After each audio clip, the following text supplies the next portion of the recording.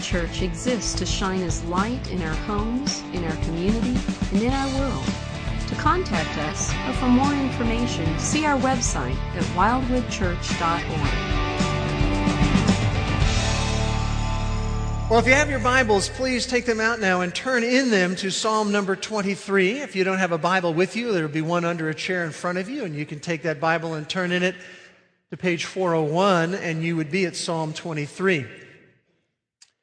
You know, life is full of complexities and uncertainties and complications and hazards. And all of us have different histories. You know, maybe you are here today and you have lost a spouse or a child. Maybe you came from a broken home. Maybe you have recently been robbed of a big dream that you had. Maybe you are face to face with a difficult medical diagnosis. Maybe it's just a case of your debt far outweighs your paycheck. And when we are in those kinds of life situations, what I need and what you need is a true vision of God.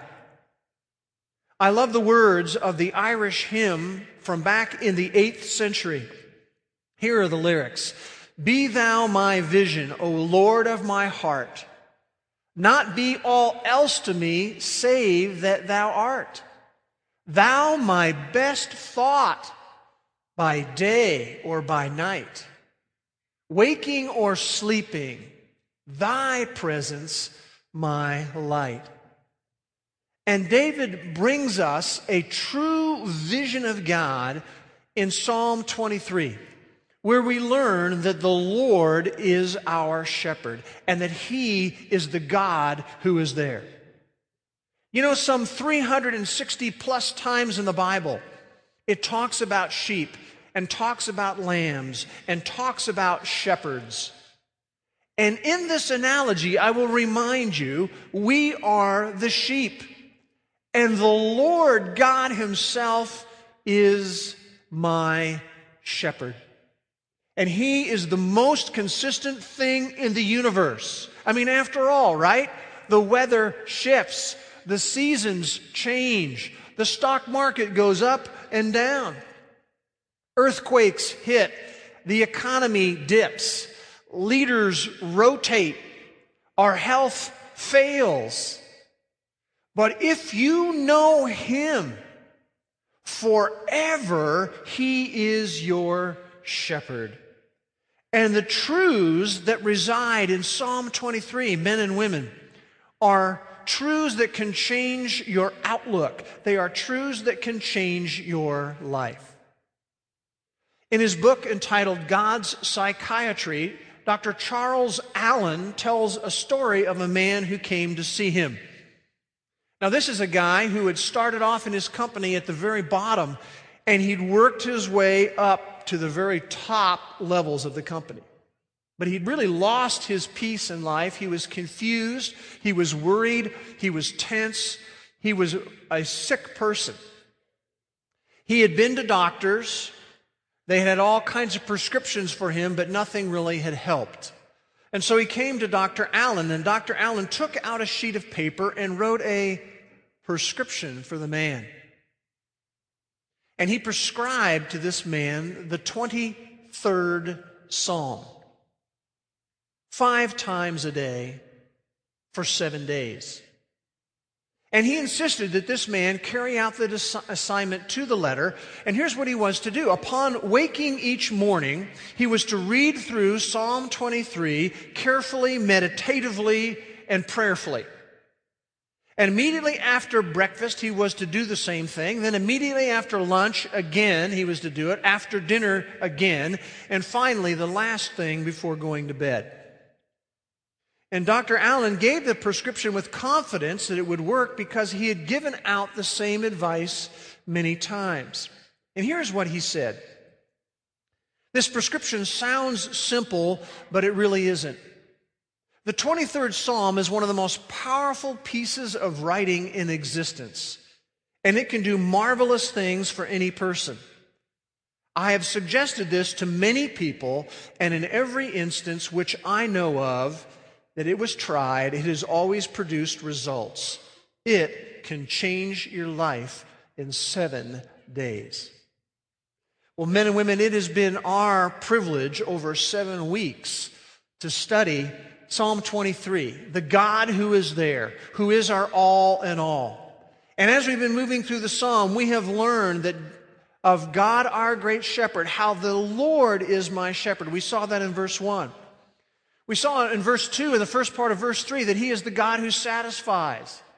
He is the great antidote to worry. He calms our heart. He renews our spirit. We saw on the second part of verse 3 that He is the God who guides. He guides us to the right trails and the right paths. And when we are on paths like that, He gets honored. And then we saw in verse 4 that He is the God who protects. Even when we go into valleys of deep darkness, He is there with His power and with His protective care. And then we saw that He is the God who provides in verse 5 last week. He is there to meet our everyday needs. He is there when we encounter frustrations and annoyances in life. Now today we come to the last part of the psalm, verse 6, where we're going to see that He is the God who promises. He promises us as His sheep blessing and security and a home forever. So if you have your Bibles open, let's look at what He says in this final statement in verse 6, where we see He is the God who promises. David writes, "Surely goodness and loving kindness will follow me all the days of my life, and I will dwell in the house of the Lord forever." What we want to do in the next few moments is to zoom in more closely on verse 6, to understand how David is trying to encourage us with the fact that we have a shepherd who is the God who promises to us. Now, you will be noticing very clearly there that verse 6 begins with the word surely, which in our little video clip with the young lady was the word that she kept wanting to get to. She knew that would be the end. Is it surely yet?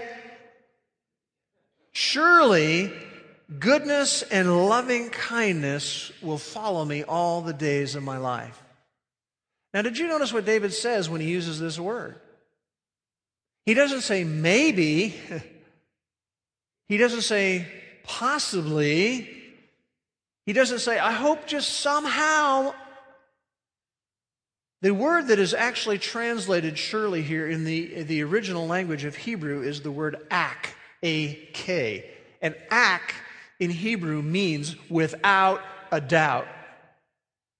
Surely, without a doubt, goodness and loving kindness will follow me all the days of my life. This is an excited cry on David's part based on his acceptance and security with the shepherd. And if Jesus is your shepherd, remember, He died for you. Remember, He adopted you into His family. He has, if you know Him as your shepherd, He has tattooed your name on His hand. Isaiah 49:16 tells us that. He is passionate towards you. In verse 6, when he says, surely goodness and loving kindness will follow me all the days of my life, I want to remind you that there was a shift in the psalm beginning in verse 4, where he starts addressing the shepherd, the Lord, directly. And in verse 6, he is still addressing him directly. And so we could easily say this in verse 6, surely your goodness and your loving kindness will follow me all the days of my life. Your goodness and your loving kindness. The NIV, your goodness and your love. The New King James, your goodness and mercy. Your goodness and loving kindness will follow me all the days of my life. Aren't you glad that he does not say your justice, your anger, your judgment will follow me all the days of my life? He's excited. He says, without a doubt, your goodness is going to follow me. Let me give you a couple of references. Psalm 145:9 talks about how the Lord is good to all. His mercies are over all of His works. The New Living Translation translates that last phrase, He just showers compassion. That's part of His goodness. Psalm 100, verses 4 and 5 says, "Give thanks to Him, bless His name, for the Lord is good. His loving kindness is everlasting, His faithfulness to all generations." He says, without a doubt, surely goodness, your goodness is going to follow me all the days of my life. I remind you that your shepherd, your Heavenly Father, cares about every detail of your life. And a lot of times when we're in those difficult times, we're thinking, does He really care? Yes, He cares about every minute detail. As we learn from the Gospel of Matthew and the Gospel of Luke, He has the very hairs on your head numbered. He cares about everything down to that minute degree.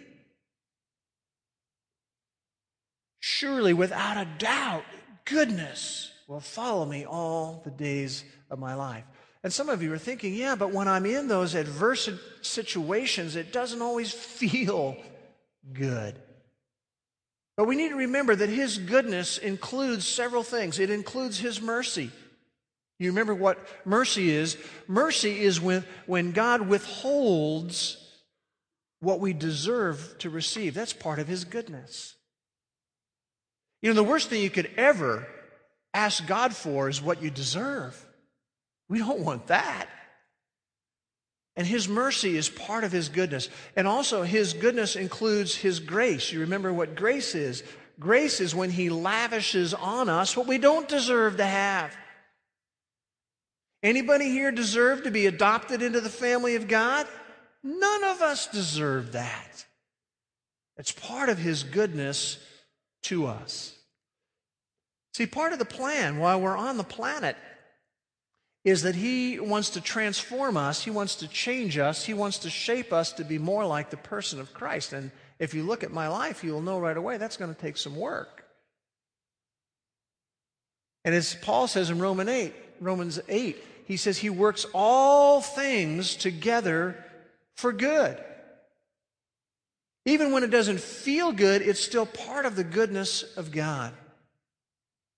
David says, surely, without a doubt, goodness first, and then he says, your loving kindness will follow me all the days of my life. This second term that's translated loving kindness in the New American Standard, or love in the NIV, or mercy in the New King James Version, is a very interesting word. It's one of those words that you cannot really translate from Hebrew. You see, there's no word in Greek for this word in Hebrew. If you know something about language, you know every once in a while you come up with a word and there's no matching term. There's no word in English that can translate this word. And this word in Hebrew is the word chesed. It's got that little guttural beginning to it. You could just write down K-H-E-S-E-D and you have the word chesed. It's just got that guttural beginning, almost the K-H sort of sound to it in English. And this word can be translated loving kindness, it can be translated love, it can be translated mercy, it can be translated faithfulness, it can be translated unfailing love, it can be translated loyal love. They're all trying to come in with words to try to define the word chesed. And if I were going to just pull some terms together to define it, I would probably pull three words, and that is unconditional loyal love. Without a doubt, your goodness and your unconditional loyal love will follow me all the days of my life. You see, His unconditional loyal love is always there when we are having our best days. And His unconditional loyal love is always there when we're having our worst days. His unconditional loyal love for you never varies. I want you to jot down Exodus chapter 34. Something very interesting happens there, and in Exodus 34, God gives a personal declaration about himself. It's very interesting. He is actually talking about himself. And in verses 6 and 7, it says this: the Lord God, compassionate and gracious, slow to anger, abounding in chesed, loving kindness and truth, who forgives iniquity and transgression and sin. God says of himself, when it comes to this term, I am abounding in loving kindness. In fact, in Psalm 100, it says that God's loving kindness, his chesed, is everlasting. It's everlasting. It never goes away. And it is abounding towards those who know me.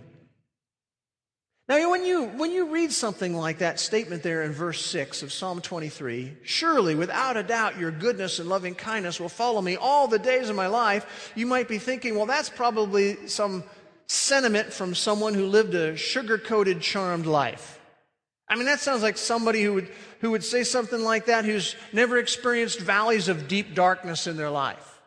That sounds like something someone would say if they've never felt abandoned. That sounds like someone would say if they have never experienced the emotion of thinking, God's not even listening to me. But I remind you again of who wrote Psalm 23. It was David. You remember that David was the baby son in the family. That's the way he grew up, and there were a lot of brothers ahead of him. And he was always given the lowest and the dirtiest jobs in the family. That's one of the reasons why he was out shepherding sheep. He is someone who was actually hunted down and persecuted by King Saul. You know, that would be just exactly like if President Obama put you on his personal hit list. I mean, just try to imagine the marshaling of all of those resources, and the whole goal was to track you down and eliminate you. That's what he went through. David was someone who had his closest friend in life killed in military battle. He is someone who lost a child at childbirth. He's someone, even in his later years, was targeted by his older son, Absalom, who wanted to execute his own father. And you can't even begin to imagine the amount of deep betrayal that you would feel. If you have children, imagine that. That's the person who wrote verse 6. Surely goodness and loving kindness will follow me all the days of my life. See, I believe that David learned what Ruth Calkins learned. This is what Ruth has written. I may fall flat on my face. I may fail until I feel old and beaten and done in. Yet your goodness and love is changeless. All the music may go out of my life. My private world may shatter to dust. Even so, you hold me in the palm of your steady hand. No turn in the affairs of my fractured life can baffle you. Satan, with all his braggadocio, cannot distract you. Nothing can separate me from your measureless love. Pain can't, disappointment can't, anguish can't. Yesterday, today, tomorrow can't. The loss of my dearest love can't. Death can't. Life can't.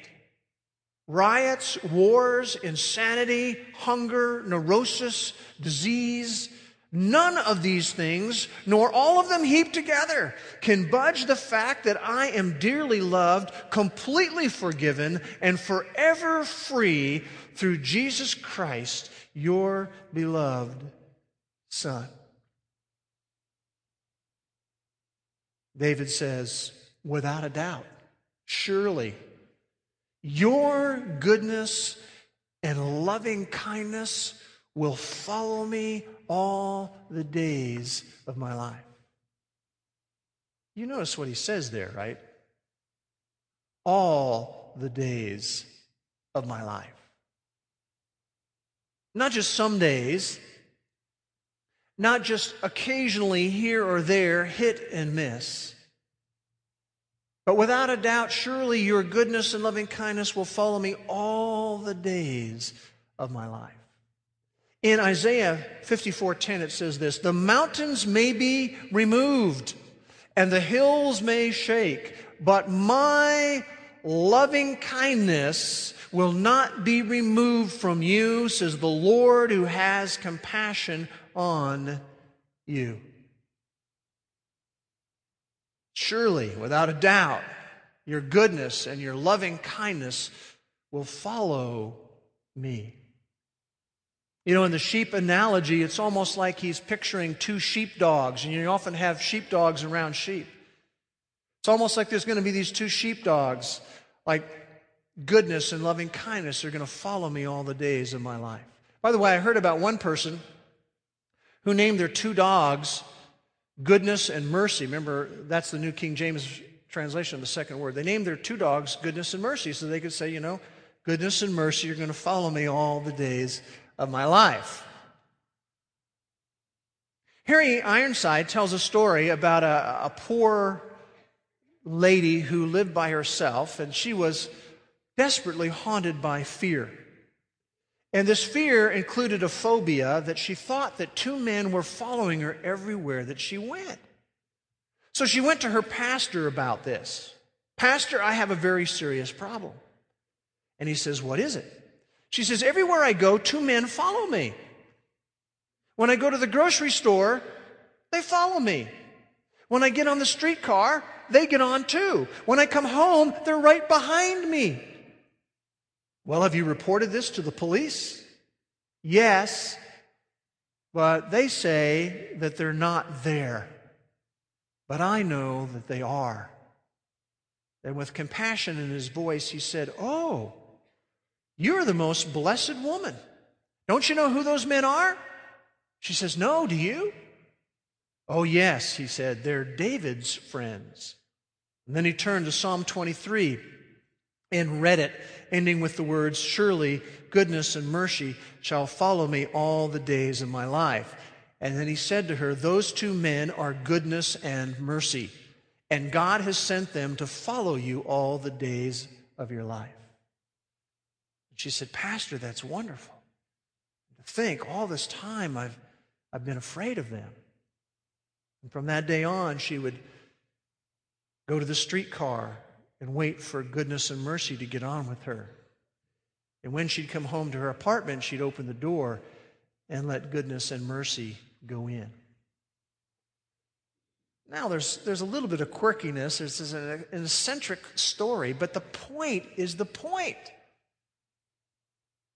Goodness and loving kindness are going to follow us the rest of our lives. Now, I want your eye to drop down to that word follow. I want you to understand this is not a casual, dawdling, trail behind kind of follow. In fact, the word follow in the original Hebrew is a very strong word. In fact, the New Living Translation translates it pursue. And the word in the original Hebrew is the word radaf, a very strong word. In the military context, it was used of the hostile pursuit of your enemies. Just picture a military force going after their enemies. Radaf would be used to describe that. It was used in the animal kingdom of a predator pursuing its prey. Think of any movie that you saw or any video you've ever seen of an animal kingdom type sort, and you have a predator who's focused on pursuing the prey. It's not a casual thing. In fact, we could translate this word here, stalk. It's actually a very graphic picture. Why? Because it's trying to grab us to understand. This, by the way, is the only place in the Old Testament where the word radaf is used with these two words. Because God is just trying to startle us with the truth that is here. You see, life has its trials, and life has its hardships, and life has its disappointments, and it has its confusing times. And here's what happens to us. When we're in the midst of the calamity, when we're in the valley of deep darkness, what is our natural response? Our natural response is one of worry and fear and doubt. Our natural response is to say to God, why am I here? Why did you let this happen? And at those times, if we're going to be honest, we are tempted. We're tempted to turn and run from God. We're tempted to reason with ourselves, I'd be better off on my own. But here's what David's saying. I learned something. I have learned that God's goodness, His loving kindness, His unconditional loyal love is always there. It's pursuing me. It is riveted on me. Surely, without a doubt, goodness and loving kindness will follow me all the days of my life. And if that is where it ended, that would be enough. But he goes on to say, and I will dwell in the house of the Lord forever. I want you to see that this psalm begins with the Lord, Yahweh God, in verse 1. Yahweh God, the God who's the creator of the universe, the God of relationship, is my shepherd. And then it ends with, in verse 6, and I will dwell in the house of Yahweh God forever. And the picture to me seems to be a picture of the royal palace. You ever think about that? Do you ever think about that one day you're going to go to your true home? One day you're actually going to walk into His house. You're actually going to have the privilege, if you know Him, of walking into His royal palace. Keep your finger here and turn with me in the New Testament to the Gospel of John. Matthew, Mark, Luke, John, and John chapter 10. John 10 is one of those shepherd passages in the Bible. But I want you to notice what he says, Jesus speaking here in verse 27 and 28. He says, my sheep hear my voice, and I know them, and they follow me. And then notice verse 28 of chapter 10. And I give eternal life to them, and they will never perish, absolutely, positively never, and no one will snatch them out of my hand. You see, He came from heaven to earth to bring us who are on the earth to heaven, to our ultimate home, to heaven. And a lot of times when we think about going to heaven, we think about, well, man, that's probably going to be pretty boring, and eternity just sort of laying there. I like naps, way too long for a nap. But I love the way Mac Brunson summarizes heaven. He says, when we get to heaven, it's going to mean four things to us. Number one, it's going to mean release. Release from the suffering, release from the pain, release from the mental handicap, release from the physical limitation, release from the medical condition that we have. Heaven means release. The second thing heaven is going to mean for us is reunion. We're going to get there, and there are believing loved ones who went through the door ahead of us. And when we show up in the royal palace, there's going to be reunion. I can't wait to see my grandparents again. In heaven, it means release, it means reunion. The third thing it's going to mean is reward. There will be reward there for our faithfulness. When we chose to be faithful to God with our money, with our time, with our talents and our gifts, it will mean reward in heaven. And then it not only means release and reunion and reward, heaven means reassignment. We're not going to go up there and nap. We learn from Revelation chapter 7 and verse 14 that we're going to be serving Him. I don't know what all that means, but I think we're going to feel fulfilled like we've never felt fulfilled before. And then we're also going to reign with Him. Revelation 26 tells us that. I don't even know what all that means exactly. But it means in some way, as He reigns and rules in the universe, He is going to allow you and I, if we know Him, to reign with Him. Incredible stuff. That's part of the home that we have before us. And David says, back in Psalm 23, he says, without a doubt, I will dwell in the house of the Lord forever. There's really nothing like going home. I remember when we made the first trip to Latvia back in 1990, and we went into Latvia, and it was a very dark, depressive place. It was a place that was under Soviet military occupation. Tanks everywhere, threats on the TV from a Soviet general waving his fist at the people. And I remember when we went with these two giant suitcases. One suitcase carried all the stuff we would need for several weeks there. The other suitcase carried all the stuff that we were bringing into the Soviet Union, to give people. And that was a hard time. There were very few people who spoke English.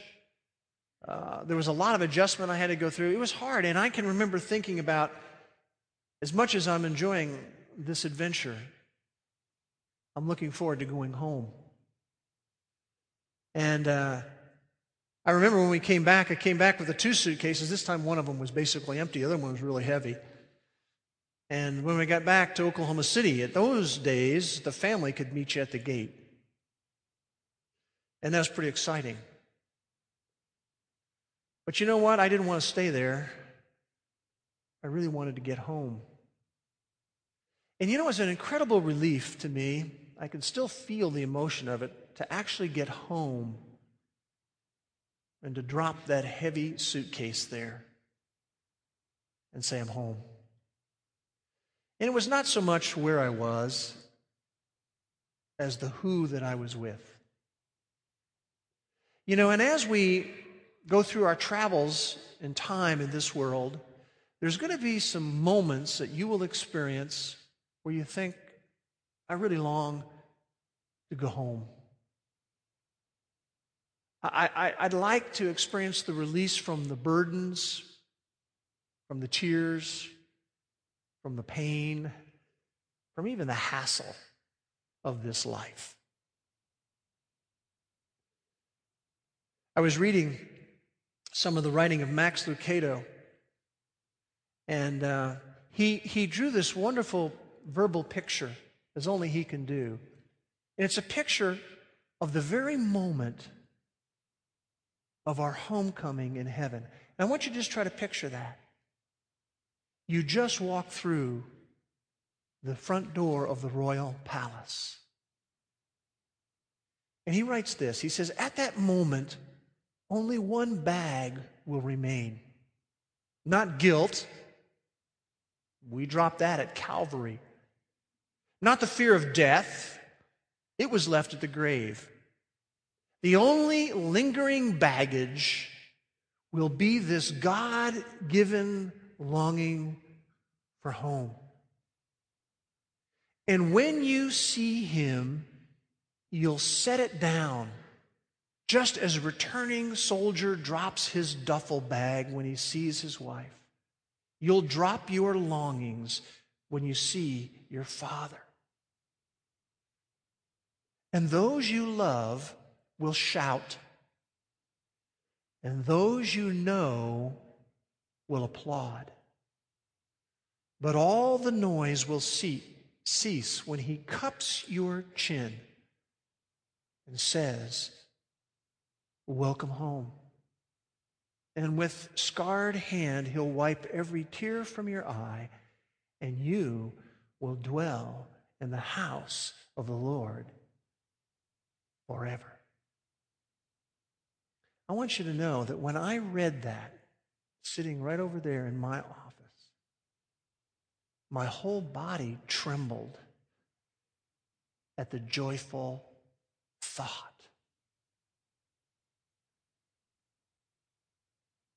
Surely, without a doubt, goodness and loving kindness will follow me.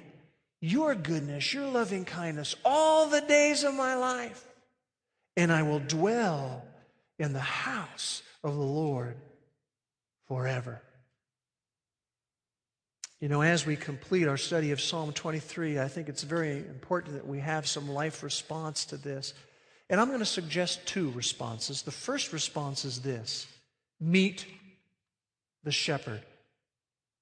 See, one of my greatest concerns is that we have people who come in and out of Wildwood and they don't really know the shepherd. Do you know him? No, I don't mean do you know about him. Do you know him? You see, only if you know the Lord as your shepherd are you going to be able to experience the truth of Psalm 23. And there is a day coming in the future, Matthew 25 describes it, when he is going to come to this planet and he will divide the sheep from the goats. The sheep are those who know him as shepherd. The goats are those who don't. And only to the sheep is he going to say, "Come, you who are blessed of my Father, inherit the kingdom prepared for you from the foundation of the world." If you don't know him, meet the shepherd today. He loves you. He died for you. He wants you to believe in him, to trust in him, to rely on his death for you on the cross. And when you make that choice to believe in that and rest in that, you will meet the shepherd. And the truths of Psalm 23 will apply to you. The second life response is to worship the shepherd. And I want you to know, as we've worked our way through Psalm 23, this has really been my basic response. Who am I to deserve a shepherd like this? Let's pray together. Father, we thank you so much for this portion of Scripture, which just drips with supernaturalness.